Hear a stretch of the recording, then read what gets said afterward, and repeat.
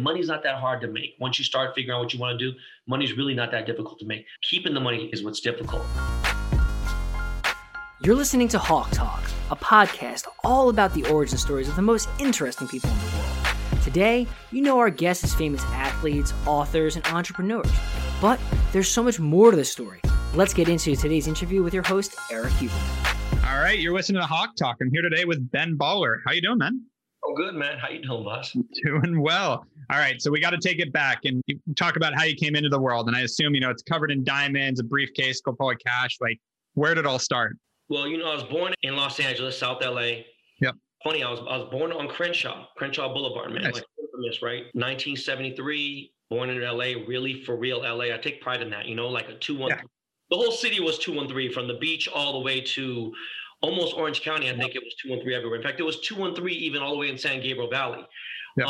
But I'm like, central LA where I'm 90% sure it's still 213 in Koreatown. In fact, I don't know why I'm even getting a thing. But yeah, I was born and raised Koreatown. It's 323 and 213, I think now, right? Yeah, but I think it still doesn't get 323 until you get to maybe Crenshaw or La Brea. Got it. I'm almost positive East to Western is still 213. So yeah, it's just, proud to be born and raised in Koreatown, youngest of three. My mom was a dress contractor, meaning she sewed dresses. My dad was a professor. But by no means, it's a strange thing, right? Like in a way you could be on government housing, on welfare and certain things, and your benefits aren't that much worse than a lower middle class family, if that makes any sense. It really is, honestly, I think in some ways that's how it should be. Like in a weird way. Like, I don't think we're in a country that has a lot of wealth. I don't think anyone needs to be suffering below that level, What I mean is I went to school with kids who had food stamps and things like that.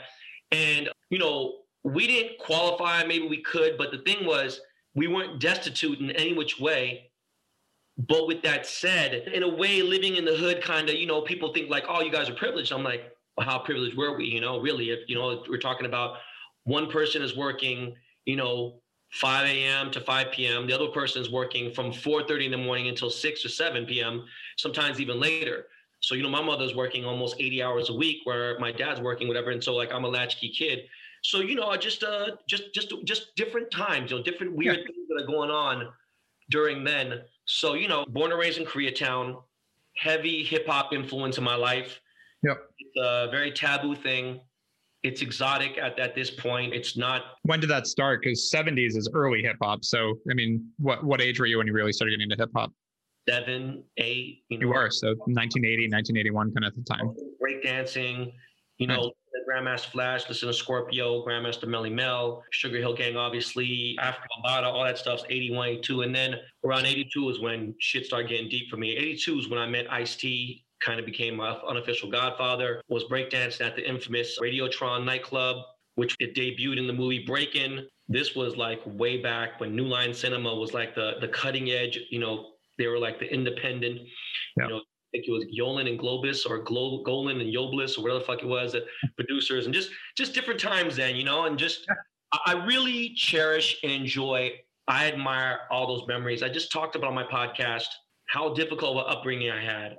But I had almost no stress except for getting robbed or getting beaten up by some gang members, right? And I was involved in some bad activity, but those type of things were okay, if that sounds crazy, right? Like there's a movie called Shaft, right? It was the remake with Jeffrey Wright and Christian Bale. Mm-hmm. And Jeffrey Wright tells Christian Bale, he's like, hey man, hey Hollywood, in the streets, I'll kill somebody, you need this, whatever, it's all good. He goes, when I get to Wall Street and I get to the Upper East Side or whatever, like, I can't, these people size me up, I get nervous, people in the streets, even if you got a ton of money, let's say these people probably make more, if you're a cartel guy and you make, but then you pull up to the Burgundy Room at the Plaza Hotel, or you go the Polo Lounge or something, and you feel out of place, and it might make you feel weird, right? Because you didn't grow up in those areas, and but you have the money, it's just, you don't have the, just the upbringing or the stature or the whatever it is, right? And so I said, had I stayed in Koreatown and never, ventured off into a different school and went to an area that I was, didn't fit in. I think I would have been a lot happier in life. I think that, being around people who had money at a somewhat young age and at a very impressionable age, fucked me up, I mean, I always liked money as a kid, I always liked nice things and, I want a Trans Am, I want this, and this. But early on, I wanted a gold Rolex. I wanted a gold chain. I don't even know why. I just saw it on rappers and I wanted that stuff. And, I went to school with rich kids and, half my family is Jewish. So like Jewish people they've always been the most shrewd business people in the world. And they're the kings at being either low key or super fucking flamboyant. And, it was just a different thing, growing up in those times. And so were your parents super supportive of like the breakdancing and that side of things? Like, no. My older brothers, me and my brother are somewhat far apart. We're 8 years apart in age, a little over 8 years.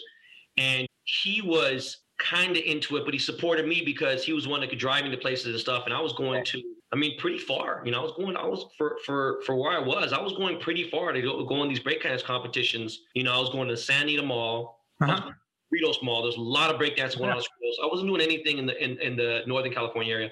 But there is no hip hop on the radio. KDAY kind of existed, but not really. So in order to really hear, like, it'd be alternative in a way. Like K-Rock played it once in a while. You'd hear a song because they were cool. And there was a really famous DJ at the time named Poor Man. And Poor Man was on K-Rock, and he would do these weird things. And at the Huntington Beach Pier, like in 82 or 83, there was a breakdance competition, and I went. And it was like an open, just, whatever. And there was like maybe 7 or 8 contestants. And I remember winning, and I was there like, holy shit, this guy's a kid. Everyone else I was always battling adults. Yeah. So it was like a funny thing. And, it was just that's where it started, man. And so you said you ended up going to a different school, like you didn't go to school in Koreatown, or what happened there? I got involved in gang activity, man. And really, if my kids said they're involved in a gang, I would fucking beat the shit out of them. I think I'm a little bit more, I'm more hands-on by 1,000,000% compared to my parents, right? They thought that I was a pretty good kid. They knew I was a troublemaker, but they had no idea. I was a troublemaker at school, but, I got good grades, right? I think I was blessed with decent genes. My brother is brilliant, I would say maybe legitimately a level below Stephen Hawkins, like that smart, Wow. Mensa, above Mensa. He got a 1580 on his SAT when he was 14. Oh, Jesus. My dad put him in the hospital because he missed the question, and he couldn't go to his thing because he had so many beatings on him. And my dad was embarrassed to show him to the people. And so they were like, want to celebrate in the city that he had the highest SAT score in a while. And he couldn't because my dad had beat the shit out of him so bad. And like, those are the type of things. My brother graduated from high school with so many credits. He fulfilled his first year at an Ivy League school. His first entire year of college was already, because he had so many AP classes. Yeah. Wow. And meanwhile, my sister was pretty smart. And I was like, I got everything. I was street smart and everything. But I got enough to do what I had to do. But when it came to conduct, back in the day, I don't know how that works now, but conduct is a part of your grade. Oh, got it. I had an A in the academic part of things, but I had a D or an F because I talked a lot. I passed notes. I would talk to chicks. So, I would not have done well with that type of grading. I was the worst in school. So fuck me up. So with that said, I got involved in gang activity with kids, and probably around 7th grade. I think with breakdancing, it kind of went, I know it sounds crazy, but it almost went 2 and 2 to, just went hand in hand with each other. And a lot of the breakdancing ended up in the inner city. You didn't really see it. Like, you see dancing after, like, you got served and shit like that. You see white kids dancing, whatever. There was, I'm just going to be honest with you. There wasn't even 1% of white people at any of these contests. Never. It was, you see Filipinos, you see Blacks, you see Latinos. Yep. There was Asians, but it was, it was either Filipinos, which are like more Pacific Island. It was just different. My wife's Filipino. I got involved in gang activity, So what happened was from 6th grade to about 8th grade, I got kicked out of 5 schools. Got it. At that point, my dad was just like, yo, man, I don't know what to do with you. Like, my dad's a scholar. He had a PhD. He had no money at all, but, he had he felt like he had the bragging rights because his education was such a big deal. And I was like, look, man, for the longest, they pumped it, like, you got to do this in school and do this. And it was just like, look, I didn't get it because I wasn't going to be a doctor. I wasn't going to be a lawyer. I wasn't going to be a teacher of certain things. And teachers weren't getting paid shit. And, if you're not going to do a special, like, if you don't have a special profession, or some sort of vocational something, it just wouldn't make sense, right? Like, even business school, I get it to a certain extent, but like, why go to business school at Cal State Northridge when, you're not going to have the same opportunity getting out of school as going to Harvard Law or going to USC school business or whatever, going to Wharton or whatever, or Warren. So my dad he had given up. My brother and sister were at boarding school. Mm-hmm. They were on financial aid, which is a weird thing, especially during like the 80s, to be in financial aid for high school and going to school 3,000 miles away from Koreatown. Yep.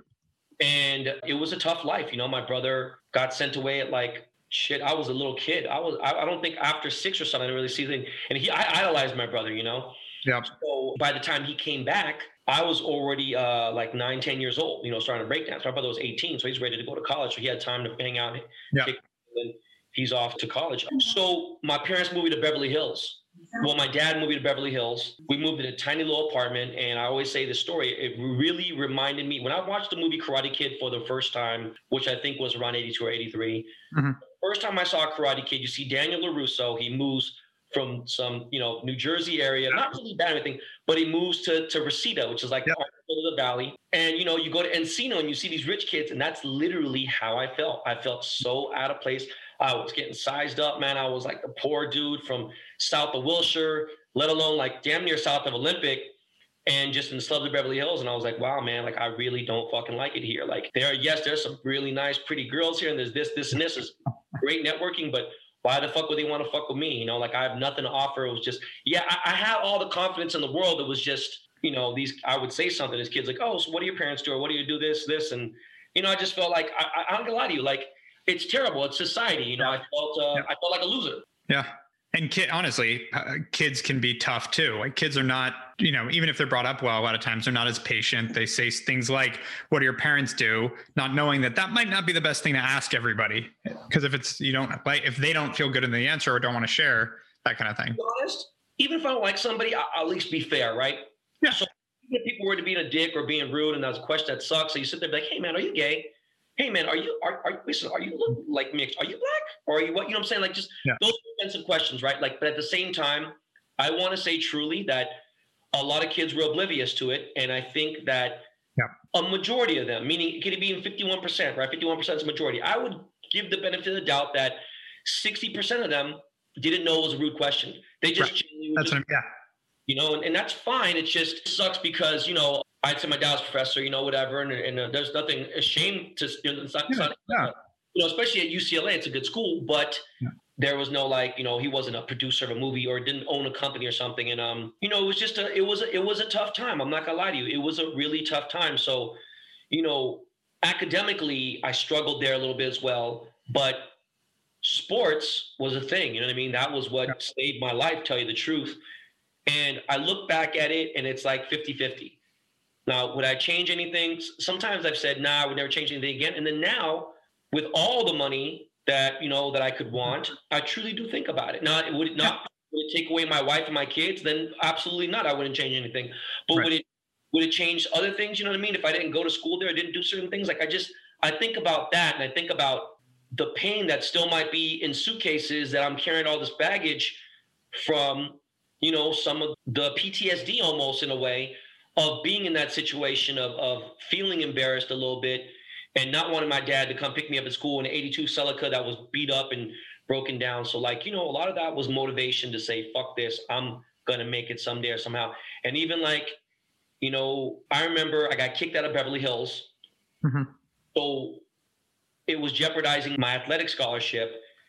And I moved to the Bay Area to go see my brother. My brother left East Coast, transferred to Cal, totally laid back, more his vibe, granola, Birkenstocks, smoking weed and this and that.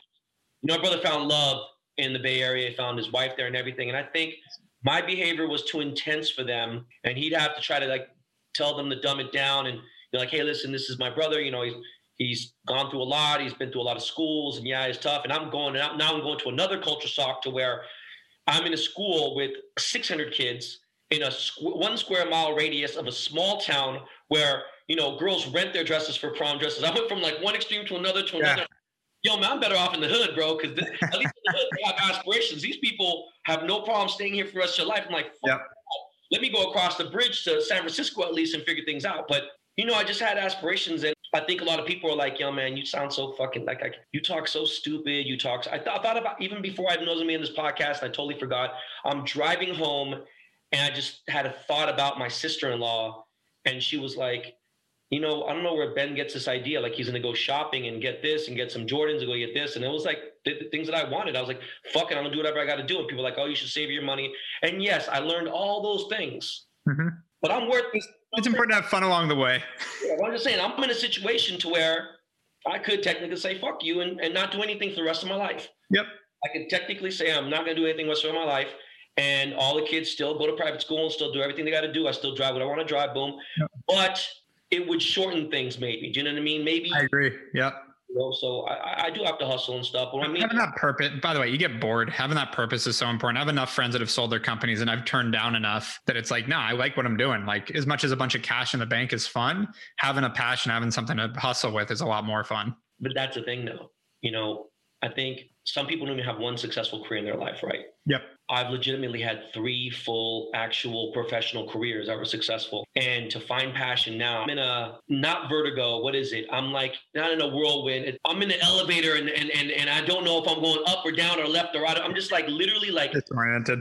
I don't have a ton of motivation these days. Mm-hmm. My kids, that's everything, you know? So, you know, again, I take less jobs on, spend more time with family, but doesn't mean that there's business moves that won't be made because, you know, the same person that's investing $5,000 into a stock or into a cryptocurrency, you got someone who's investing $500,000 or $5 million. Now, man, that person at 5,000 is making enough money to kind of save here and there. Boom. Imagine the person with 5. It's increments so high. It's like, you know, it's a different level, and you understand why people do better who have money. So totally. And you get access to more when you have more money. There's deals that you can do with more money that you can't do with less. You can't get into certain deals. You can't get access to, can't buy a piece of real estate. You can't do certain things with $5,000, $500,000, $1 million, $5 million. You start to open up a whole different world when that's the tranches you're taking. And not to fuck up everyone's shit, but you know, they said Elon Musk paid 1% of his no federal tax for like whatever. Like, I'm not going to be a dick. Like, look, man, there's nothing illegal, but there's so many fucking bylaws and loopholes. Things that people just don't know about. They really are. Yeah, that's 100% true. Like, I mean, when that came out about Trump about not paying taxes, it was like, yeah, that's what most real estate people do because you can accelerate depreciation on real estate. Meaning when you buy a piece of real estate, you can take the 39-year depreciation and accelerate it so that you get to write off all the losses for the next 39 years on the building now. And then it's kind of punting it. You're punting the problem, but you deal with it later. But if you're keeping the building, it doesn't matter. Life is a write-off. Yeah, right. You know, it's like meals. Yep. Things, you know, just people don't get it. Yep. You get a good accountant and sit there and be like, all right, boom. I had a situation where I had the IRS put a federal lien on my account. I was like, the fuck? How the fuck do you $10,000 for state tax? Boom. And then my accountant's like, what's the name on there? I'm like, oh, you fucking know somebody at the IRS? Come on, bro. Like, it's serious. He goes, yeah, I know the guy. He goes, actually, I know that person directly. In 10 minutes, the item was removed because my accountant called the guy, like, no, dude, we took care of this. I'm like, shit, how the fuck do you know? That's a good accountant. Yeah, I mean, he sent me, you know, you get the letter to your corporation, like, hey, man, boom. I'm like, hey, I can't refinance my house for this deal because there's a lien here. And he's like, no, don't worry about it. He's like, calls back an hour. He goes, hey, bro, it's done. I was like, that's impossible. He goes, no, trust me. Tell the bank to call back. And the IRS, I was like, you talk to the guy directly? He goes, that guy, I know that guy. That's awesome. Well done. So taking it back to this, give me the story. You finish high school. What happened next? Finish high school, go to college. Did you go to UCLA or where'd you end up? UC Berkeley. You know what the funny thing is? Can you fucking believe this? I was willing to walk on to the football team at UCLA, which I could have because I was good in football, right? Yeah. I did not want to leave Los Angeles. You had no idea how bad I didn't want to leave. Now that's one thing where it ended up being a blessing. My dad, being a fucking head of the Asian Studies department, we had the dean of Asian Studies. So 2 prominent people at UCLA write me recommendations. I couldn't even get accepted to pay for school at UCLA because my last name was Yang. And they were already at, I think, a 61. This is back in 91. So think they already had like a 60% quota. Like, come on, man, it's way too many. Dude, UC Irvine right now, I heard, is at 80% Asians. Like, it's really bad. Wow. The fact that that's even a thing, though, like, I just hate it. I think the best people, like the people, I get giving certain people opportunities, but when it becomes racial, either way, I think it's just awful.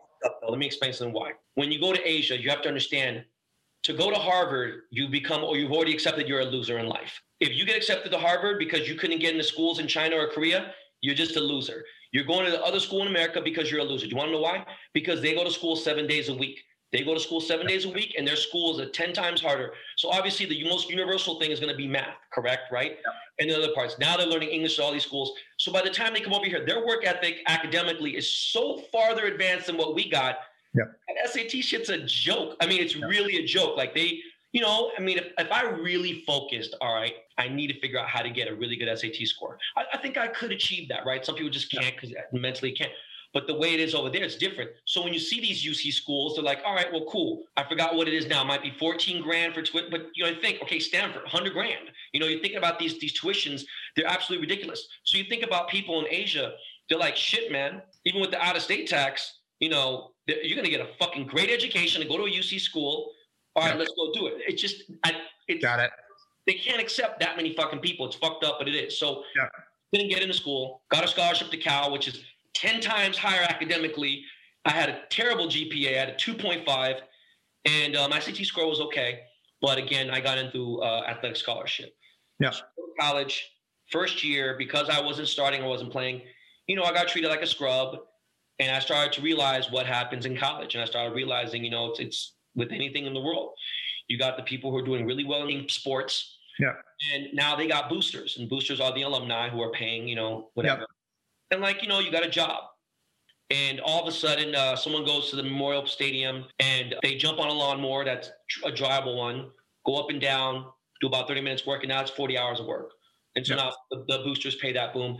I've had guys go to the gym, at the basketball fucking gym, in the stands are like electronic.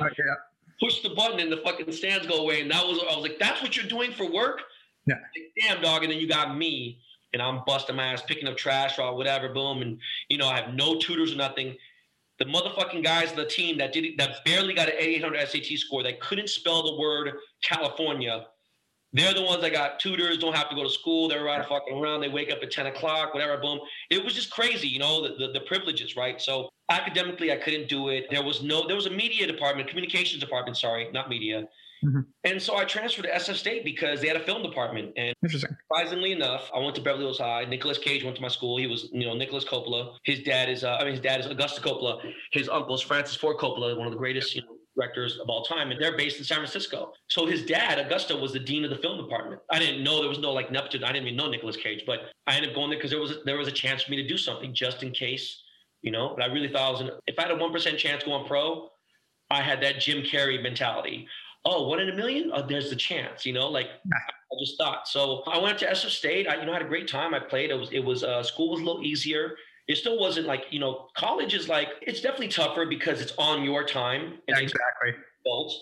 Yeah. So, you fuck up and you realize, oh shit, catch up is 10 times harder. And no one wants to catch up.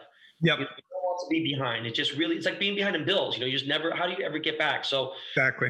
College sucked. I finished, thank God, came back to LA, and was on the grind. Was like, what am I going to do? Like, I'm like, okay, I worked as an intern and as a PA, which is a production assistant. Mm-hmm. Got my degree in cinematography, and I built houses. I did everything but fucking make movies. Like, I was like, what the fuck does building a wooden set of? Why am I building someone's house? What the fuck is a key grip? What is a bed? What the fuck does this mean? Yep. And then you realize, getting coffee, all that shit, getting talked to, like this is so like like that Me Too shit. I get it. I understand. Yeah. Shit is going on throughout the years. Like, you are a Chinese fucking faggot. And I'm like, I'm Korean. You can't even say the F word anymore. Do you know what I mean? You can't say those times. You will get crushed, and thank God at a young age, meaning like, in my before teens, I wondered, I was like, hey man, like, what's going on with your brother? He's like playing jump rope. He's doing different things. And then you realize you grow up with people and you're like, yo man, like, he likes men. And you realize, like, shit, that's my boy's brother. I grew up with this guy. Like, I'm fucking not gonna like this guy. You just see how much hate, how much weirdo shit, and what the shit they're going through. And then me being in fashion, right? It's like, bro, how could you fucking not like somebody? You know what I'm saying? That's it's ridiculous. Yeah. So, like, these types of words, you start realizing, going on. And I'm like, I think the most abuse literally happens in the film business. Like, the actors and the PAs and like TV. Well, because there's this like weird, I see it with the, sometimes the agencies too, where there's this like, this extra currency of you get to hang out with famous people that they trade, that like my buddy made it to, I guess, agent after being in the mailroom and all that at one of the agencies. And I'm like, and he's a college buddy of mine, and 6 years, 7 years in, makes it to agent. I'm like, how much are they paying you? He's like, I start at 55 grand a year. I'm like, hold on. You just spent 6 years just slaving at minimum wage for the opportunity to make 55 grand a year, which I know, like, it's just, that's, at our company, our average person makes well more than that. So it's just like one of those things and that's not people with 6 years grinding it. If you've been in my company 6 years, you are definitely making a lot more money than 55 grand. So it's just crazy to me that that's what these big agencies are paying. And at the agencies, mind you, because I'm signed to a big theatrical, these agencies, they send out these letters. Yeah, Tom Cruise is coming today. Brad Pitt's coming today. If anyone makes eye contact with him, you are fired. I don't care if you've been here, whatever. I'm like, the fuck kind of email is that? Yeah. But go get coffee. Shut up, fucking Chinaman, chink, gook. Yeah, whatever. Oh, man, it's a fuck. Oh, I bet you. Hey, do your parents have any fucking nail salons? And I'm like, yeah, I don't get it, man. I will beat the fucking shit out of you, bro. Yeah. You guys have no idea. You just kind of be quiet because, there's a chain of command, right? You follow protocol. But yeah, I did the intern thing. I worked for fucking a guy who owned a bunch of nightclubs. He was also a movie producer. So I thought that was cool. My sister connected me with this guy. His wife was in the star of a movie called Wayne's World. And I was her PA. And I just at a certain point. What was her name again? Tia Carrera. Yeah. Well, she's Filipino too. And so at a certain point, I was like, bitch, go get your own green contacts, bitch. I'm not doing it. Fuck you. Get out of here. I'm a jeweler. You don't think I know specifics? It just was crazy. The level of shit. I think about how famous she was, and of course, different types of fame, right? Yeah. She was certain things, whatever. Traditional celebrity, I give her that. The word celebrity is thrown around way too loosely today. I don't consider because you're on YouTube and you made the video. Great, okay, cool. You have fans. Technically, the definition of it, yeah, but no, fuck that. Yeah. No, you're not considered a celebrity to me. What I'm trying to get at is if I think about the fame and the success and certain things that Tia Carrera has made in life and whatever, never in the history of the world, and I am a dick, I have been an asshole. So many people, I have never treated anyone the way these people have treated me, and they have not even had 1/10 of the money I've made. Yeah. So it's just a weird thing that, I like where the world is going to with certain things, but then they're also, I feel bad for Chrissy Teigen, even though she said some shit that was out of pocket. All right, great. What do you want Chrissy to do? Do you want her to kill herself? Do you want her to be shot? The cancel culture shouldn't be. I don't like that anyway, to be honest. What she did to that guy was wrong, but now it's just being done back to her. So it's like, guys, just all back off. No, I'm telling you, even if I said it, I said, look, if that was directed to someone I love, my kids, and they're like, all right, man, get it. But it was the situation was fucked up already. Yeah. 15-year-old girl dating a fucking 50-year-old. Yeah, that's already, fuck you. People should judge that. Yeah. No. That's when you judge. Yeah. Okay. You put your finger, I didn't say this, but just say you do some shit that is completely not right in every sense of the word. Two men kissing because the Bible says that. Fuck the Bible, what that says. Yeah. That's cool. Nobody will ever convince me that a grown ass 50-year-old man dating a 15-year-old girl is okay. There's never ever. Yeah. So she went a little far and said, she wishes she was dead, blah, blah, whatever. Cool. Dog, let it be. It's done. It's over. Yeah. Just. I think there's been a part of this that's just been people don't have better shit to do, that hopefully that changes. And so everyone focuses on it, because if there wasn't all the attention, then it would be dead already. Meaning it would just be, the people are giving it airspace is a problem. What I'm saying is, it's just there's a lot of toxicity in Hollywood. Yeah. Yep. Agreed. So how long were you doing that? How long did you stay in Hollywood? I mean, I just progressed, I was a DJ. I was DJing. I had an opening to DJ at his nightclub. Tia Carrera's husband, Eli Samahatam, he owned 3 of the biggest nightclubs in the world. He still owns some stuff, I think, quietly. Some things happened, I think. He was just a hardcore Lebanese dude. He was crazy. Yeah. This guy grew up around, think about it. You grew up in Lebanon during I got a bunch of friends from Lebanon. I know what you mean. But I imagine Beirut in the early 80s or early 70s. Yeah. Come on, bro. You see people carrying machine guns at 15, killing other people. And it's like, all right, well, okay, we're going to America now. It's like, all right, kind of crazy shit like that, right? And they're still going on. And Lebanon was really bad just last year. Yeah. So he was the kind of guy what? Come over here and suck my dick. I'll fucking you. I'll kill you. They talk like that. They talk like mafia, whatever. Anyways, I still got on his good side or whatever. And, he gave me I don't even know if you remember me now, which is crazy because I'm sure that I could, but his relatives, they still own the business. They still own a few nightclubs and things, but, he owned the world famous Roxbury. It was at one point the most famous club in the world. And, what I mean? Roxbury was a parody of it, but one night the DJ didn't make it because he was smoking crack. So they said, how far do you live? And I happened to live literally 5 minutes away. I went home on my records and came back and boom, got the job. That started me in Hollywood. And, I ended up working, getting a job at Denzel Washington's restaurant, bar, nightclub. And that opened probably all the doors for me. My godfather reintroduced Godfather, like my Hollywood godfather. He is such a iconic legend in rock and roll in Hollywood as well. He has a, Hollywood star on the Walk of Fame and everything. His name is Lou Adler. Oh yeah, of course. He put me on to so many things. He got me a better attorney. I was just with him last week at a Dodger game, and I can't tell you just the power his name had when it came to certain things. It's just all the things that were attached to him. How do you connect with him? His son is my best friend of mine growing up. Me and him were best friends. Got it. Adler and me are best friends, and I think he knew, and his dad was tough. His dad knew they had money. His dad wasn't the type of guy like, oh, hey, we're all going to go and I'm going to buy everybody's shoes there. No, his dad wasn't like that, man. You had to work your own. And Nick had a lot of leeches in his life. I'm not going to lie. People came in and out of their lives. They knew what the time it was.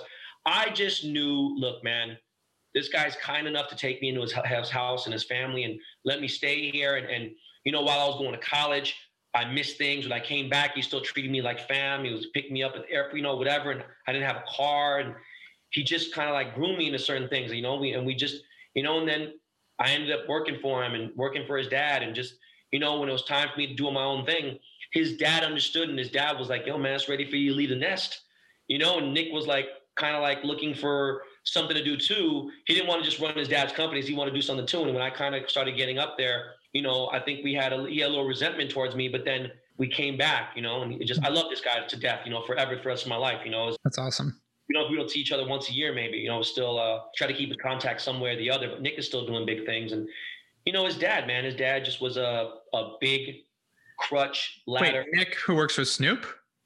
No, that's a different. Okay. Just confused. Nick Adler. I know him pretty well. The Roxy, the whiskey. Got it. Part of Golden Voice. He owns a restaurant called Nick's on Beverly. It's a vegan restaurant. He owns one of the most famous vegan burger places called Monty's Burgers. It's real famous. Awesome. Host a vegan fest. He's just been always involved in a bunch of shit. He was in business for a little bit as well, and he's all over the place. Got it. Nice. And so you started Progress. You start working at Denzel's restaurant, and that you said open up all the intros you needed in the kind of network. Met Dr. Dre there, for real on a personal level. I met Tupac there. Met everyone. I DJ Jada Pinkett's birthday party there. Just started meeting people, and through there, Dre got me connected with Brian Turner, who was a president of Priority Records. And I got a job there starting off in the mailroom, for lack of a better term, starting off at the bottom, but not the mailroom. Within 2 years, I became vice president of the label. Got it. Up there, went with Dre to Aftermath. I was with Dre for 2-3 years, then left. And what'd you do at Aftermath? What was your responsibility? A&R as well, artist records. Nice. Left Dre, decided just to independently DJ. I was just, we're being honest here. And hopefully. I was selling drugs. I was selling weed. It was illegal at the time, right? And I was selling weed cross country. And, it's funny how all these, a lot of places are expunging 25, 30,000 people from any kind of cannabis crime. And, there should be way more. There millions of people that should be out of jail. Yeah, should be out. I agree. Especially because it's a plant, right? Yeah. So it's legal. It is pretty much legal. If no one can go to jail for it now, they shouldn't be keeping people in there. It's insane. Think about Florida. Think about Canada. Yeah. It is federally legal in the entire country, Canada. And it will be here soon, probably. No, it will. It's just a matter of time. So that being said, I was selling weed illegally, and I made a movie, full feature film that came out at a very short-lived, maybe 2-week theatrical release, but it went to DVD and everything. And then I was selling drugs for 2 or 3 years, and it was doing really well. And I was buying sneakers, and I was DJing still. So the DJing was at least giving me a job, and I love DJing, so I wasn't going to stop until I just got sick of everything again. And I just was uninspired, and I sold all my possessions, and selling my possessions threw a bad taste in my mouth, put just under $3 million in my bank account. Mm-hmm. And with the right tax write-offs and everything else, most of that money ended up being mine anyway, because that was money that I had basically, it was like a garage sale. At the time, it was a very unique way of doing things. eBay now has in crazy tax, 10% tax, and PayPal has another 4%. It wasn't like that back then, right? This is 2004. Yep. I decided to travel for an entire year. I was petrified of flying, but I said, hey, look, you know what? I think the only way to get cultured and really see the world is go see the fucking world. Let me go to Asia. Yep. Let me go to the south of France. Let me see how rich people, let me go here and here.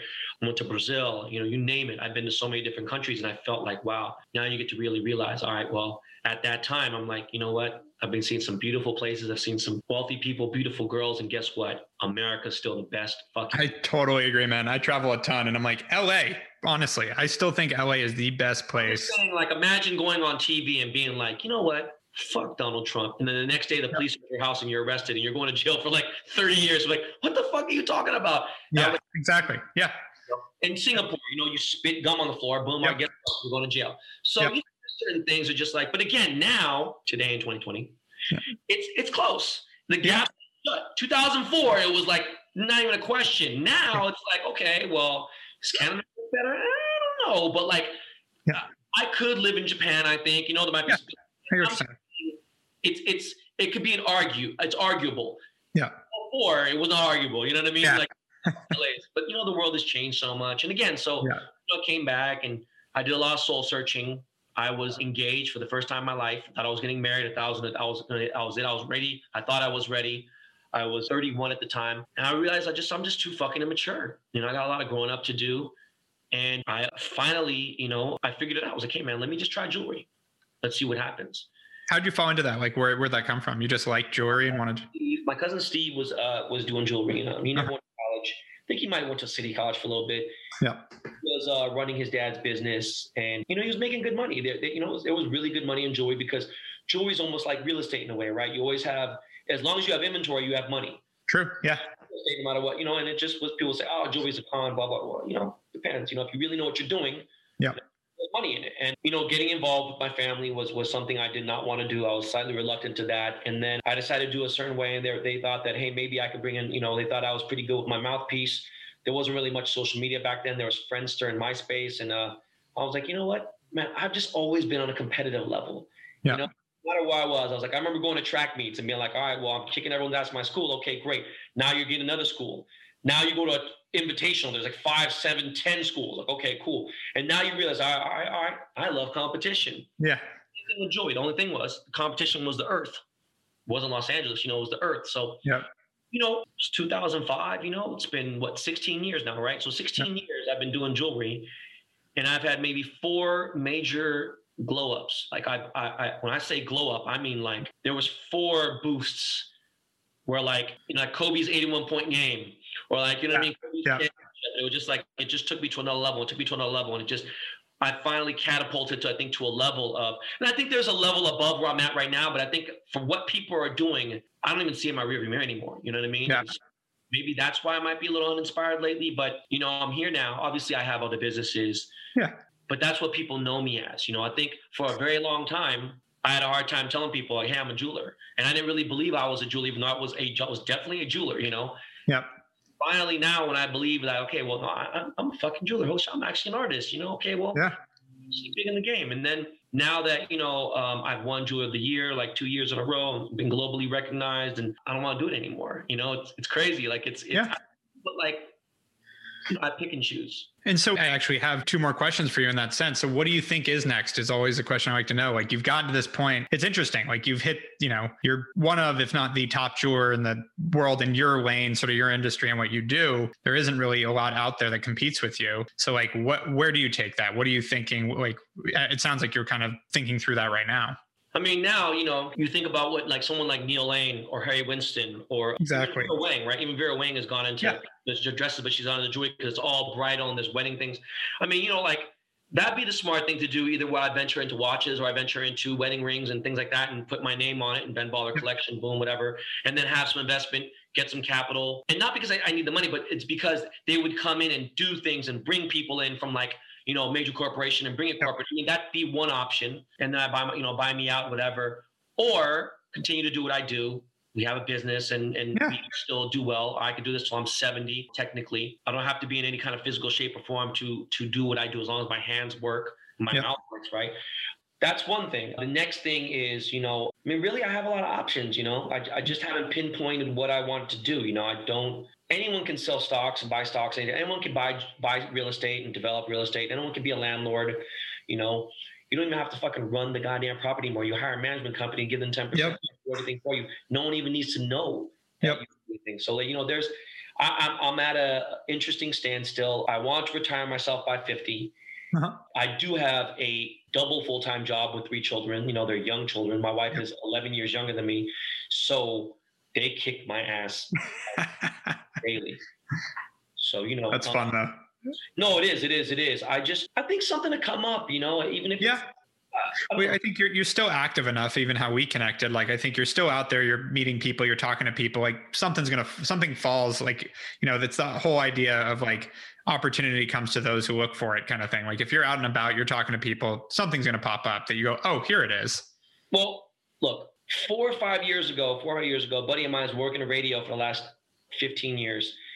He was a DJ when I was DJing. He came a little bit after me, but he stayed and DJ'd. He ended up being Kanye West's actual DJ for a while too. So, you know, he gained some notoriety and he worked on the radio and everything else. He ended up working for an enormous company in the Bay Area, and they were directly involved with Tesla. Mm-hmm. They're in every single Tesla car there is and other things. And, you know, they were getting into all the digital streaming and everything. And so he said, hey man, have you ever thought about podcasting? I'm like, oh, you know, I've done a couple here and there.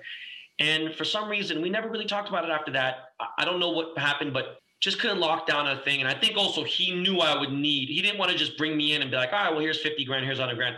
Maybe, you know, and I just think the situations that he ended up going to Apple Music and I started a podcast. Thank God, you know, I did this guy named Michael Rappaport, I did a show. Yep. And it ended up being one of the highest listened episodes. He has enormous stars on there from like, I mean, literal legends on his show, from, you know, Danny Aiello to like, I mean, like so many big people, right? Yep. Steve Buscemi to, you know, Kevin Durant or whoever, just enormous stars and basketball, everything. And the producers were like, hey man, we will do everything. All you got to do is just figure out what content you want to talk about. And so that makes it easy. Yeah. 192 episodes later. Amazing. I'm in the top 40 in the world. I've hit number 1 a couple of times, and I'm like, this is fucking insane. That probably is something that I could end up doing for the rest of my life, even more so than jewelry, because I could do it anywhere. Yeah. The only thing is, I think in order for me to even get bigger with the podcasting, I got to let everything else go. Not to say I can't multitask. If I want to do something and be Joe Rogan or whatever like that, like I couldn't do, like, you know what I mean? I just have, if I could do appearances and things, but like to be a jeweler, to own a cannabis business and still run a department, like, no, man, I can't do all that shit. Like, I mean, it's a little bit of a struggle right now because now that the pandemic is kind of dying to an end, you know, I got to figure out like, all right, so how do I spice it up a little bit? How do I take it to the next level with the podcasting? I've gone here. Okay. How do I like really cement myself in that top 10, top 20 place and feel like I earn it? I feel like I need to dedicate more of my life to it then. You know, I'm doing 2 episodes a week, which is extremely hard, man. I do 1 a week and it is so hard to keep up with, get the right guest, get it done. Like, it's tough. It's fucking hard. Trust me. I'm glad you know. No, it's one of the harder things I do, and I run a 200 and something person company, and this is where I'm like now hiring people to help me because I'm like I can't do this by myself anymore. Like, it's crazy. So no, I get it. It's you know, we have a team and everything, and it makes it easier. But even still, like, still you. When I think about it, but it's an amazing thing. So like, you know, podcasting would be a dream to do until I just can't do it anymore. Nothing else sticks out that I'd want to do. I don't necessarily want to do jewelry until I'm 65, unless I had to financially. I just think, you know, being behind a microphone, that's awesome. Yeah. That's really cool. So last question for you. What's your piece of advice for someone up and coming, just starting out, wants to go for their dreams, something that you don't think they've heard? You know, what is that thing that you would want to get, you wish you heard, or you did hear that helped you get there? What's that piece of advice? I mean, as crazy as it sounds, man, just walk, don't run, man. Yeah. Everyone's in a rush, man. I mean, I truly believe I've always been in the sprints. I've loved Ben Johnson, Carl Lewis, you know, fucking, what's my dude's name? Oh my God. Why the fuck am I drawing a blank? What's the Jamaican dude's name? The Jamaican sprinter. What's his name? The fucking Usain Bolt. Usain Bolt. Yeah. Usain Bolt. It's great. But that marathon running is really where the real endurance and strength is. Like, you know, one of my things is, one thing I love to say, which I've done, is say, hey, where are you going to be in 5 years? And I look back at that tweet. I'm like, wow, how much have I grown? You know, a lot has happened. Hey man, another child is in my life. There's this, and this. All right. Where are you going to be at in 10 years? and you see some musicians who are hot, they're out there having fun or whatever. All right, where are they now? All right. And I'm not trying, it's not there to be a dick or anything. Yeah. It's about how smart were you with your money? What'd you do? Okay, great. You went and bought fucking 10 Gucci suits, you bought 100 pairs of Jordans, and you bought every Louis Vuitton belt. Okay, great. Where did that get you now? Okay, fuck, you had fun, blah, blah. All right, well, cool. It's not that cool when you're 50 and you don't have, anything to fall back on. So, I tell people, that's the first thing I say. And another thing too is I said, money's not that hard to make. Once you start figuring out what you want to do, money's really not that difficult to make. Keeping the money is what's difficult, So like I said earlier, do you want to invest $5,000 or something, or do you want to invest $5 million into something, and it's possible. So when you have that, your profits and just everything's going to be so much larger. Like when I look at my Dogecoin, people say, oh, that bullshit coin, blah, blah, blah, whatever. I'm like, all right, that's great. Guess what? In just a matter of, hours or a day, I jump up 70 grand, 150 grand, I'm just looking at it. And then meanwhile, the same people that are getting happy, they're like getting up 1,500, 2,000. It's a different level. And it's like, look, if I want to get out of it right now, boom, all right, I'm getting out. And guess what? Look what I've done with this. And it just, the opportunity is there, and another thing too is, it takes money to make money, right? And if you don't have money, you need to have something else. So in a way, it's a very terrible term. And I don't know if because it was today's, just with what we talked about. But, I say you got to give a little ass to get a little ass, and that's something that I really believe in, I don't want to say you got to sell your soul, but, I agree though. People don't understand that you do have to put in the work. Like people think it's the rhetoric around billionaires now where people assume it was all handed to them. And as you said, like Elon Musk not paying taxes, sure, that's something to talk about. But Elon Musk took more risk and more crazy shit and created more companies than any person maybe in history. Like when people talk, I see friends that post anti-Elon Musk stuff. I'm like, he might be an asshole, but the dude basically commercialized electric cars and created private space flight. Like, let's fucking relax about calling him out because he didn't pay taxes. Talk to the government. Talk to the IRS. I've been in a public fight with dude. Like, we've gone into an issue where, people were fired at his company because of our little spat. But at the same time, so now, what he says is not right. Like, come on, not that dude. You know what I mean? Yeah. Like, I just got to be like, look, and yeah, I think it sucks because I had this way that the situation handled, whatever, boom. And I had said some things that weren't necessarily great. But the thing is, I was saying the truth about what happened with me in a car. Now, I still have a car on order and I have another car coming this month that's a Tesla. It's like, come on, man, it's all good. But what I'm getting at is I think the youth today, everything is microwave. Nobody's thinking about cooking anything in the pot. Yep. You see a TikTok video and it's 1 minute, right? Yeah. And in that 1 minute, these kids have gotten so savvy with creating a video and editing it, right? And the people who haven't seen it, they figure it out and they're like, all right, great. But the thing is, they're doing things for this 1 minute of pleasure or the 15 seconds or 2 seconds, and they're not thinking about the long lasting. I'm like, yo, man, you got to let that shit simmer in the pot, bro. Yep. Yes, 2 minutes in the microwave will heat some shit up really hot. Now, how good is it going to taste? Some of it can taste good. How is it good is going to be for you? Maybe not that great, right? Unless we figure something else out. It's a great invention, but it gets hot fast, it gets cold fast. When you got that shit that's been simmered and you got the fucking meat falling off the bone because it's been sitting there and simmering so long and the stew is and everything, it's just a different type of vibe. And me coming from the sprinter, the guy who, fuck that, I don't want that shit now. I want that shit 17 years ago. I wanted it 5 minutes ago. I wanted this. No, man, and again, I do realize how crucial patience is, even with money, even with what's going on right now with either stocks or crypto or real estate or even the economy, just seeing what's going on now. Everything is up. I've never heard inflation. Like I hear inflation every day. I hear about something, and it's true. It's here. But at the same time, anybody who has money is smart. They're just waiting it out. They're like, all right, look, first, all these dumb fucks are buying watches and cars and blah, blah, for, 80% over markup. And $1 million Pokemon card. Yeah.